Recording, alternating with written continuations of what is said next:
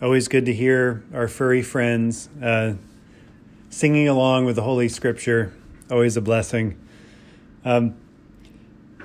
This statement about Jesus being the mediator, being the priest of our salvation, being the high priest of our salvation. Jesus, in his role as Messiah, is the anointed one, the king and priest, who offers his own blood in the heavenly temple.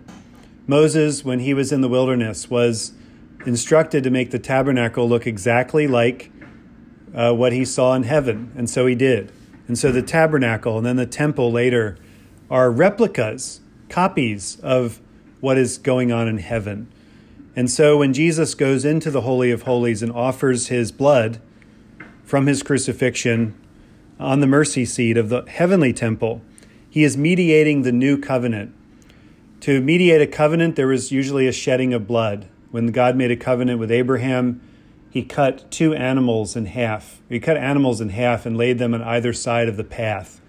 And then God walked through the two halves of the animals. It's kind of a grisly scene, but this is how they did it. Basically saying, if I break this covenant, you can cut me in half. You can do to me what you did to these animals. It's a pretty hardcore promise, more than a pinky promise. It's a little deeper than that.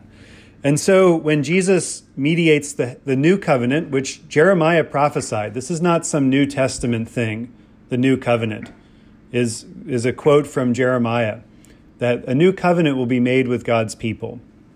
Unlike the old covenant, it will not have the same limitations and inability to deal with the human heart.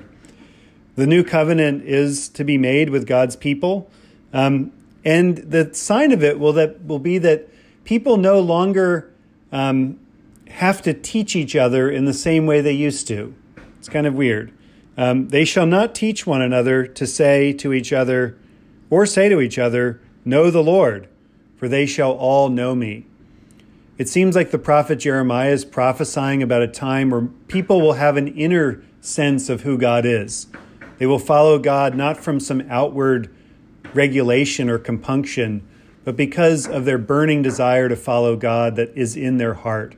The sending of the Holy Spirit on the day of Pentecost is when we believe this happens fully for the whole church, for you and for me, that we no longer have to tell each other, know the Lord.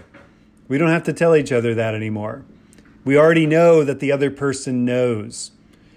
Assuming the best about other people is not easy, especially when you've been hurt in this life, when you've had your heart broken, or when you've had a setback or a promise broken, or something that's betrayed you, something that's turned your world upside down. And whenever that's happened, it's really hard to trust anybody again.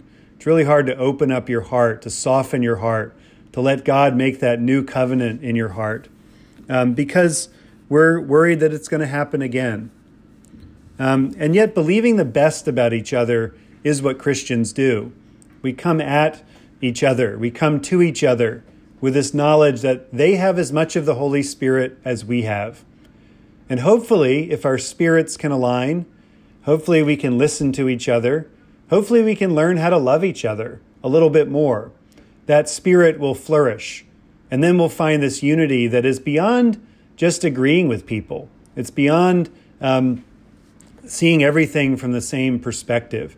What it is the Holy Spirit that says there is death, there is burial, and there is resurrection. This is the gospel that the Holy Spirit implants in our hearts, that says everyone has a chance to be invited into this Holy Spirit experience. And that is the story of Pentecost that we're going to celebrate on Sunday. And that is a story of each and every day of our life, that we get a chance to see in one another the Holy Spirit at work. Amen.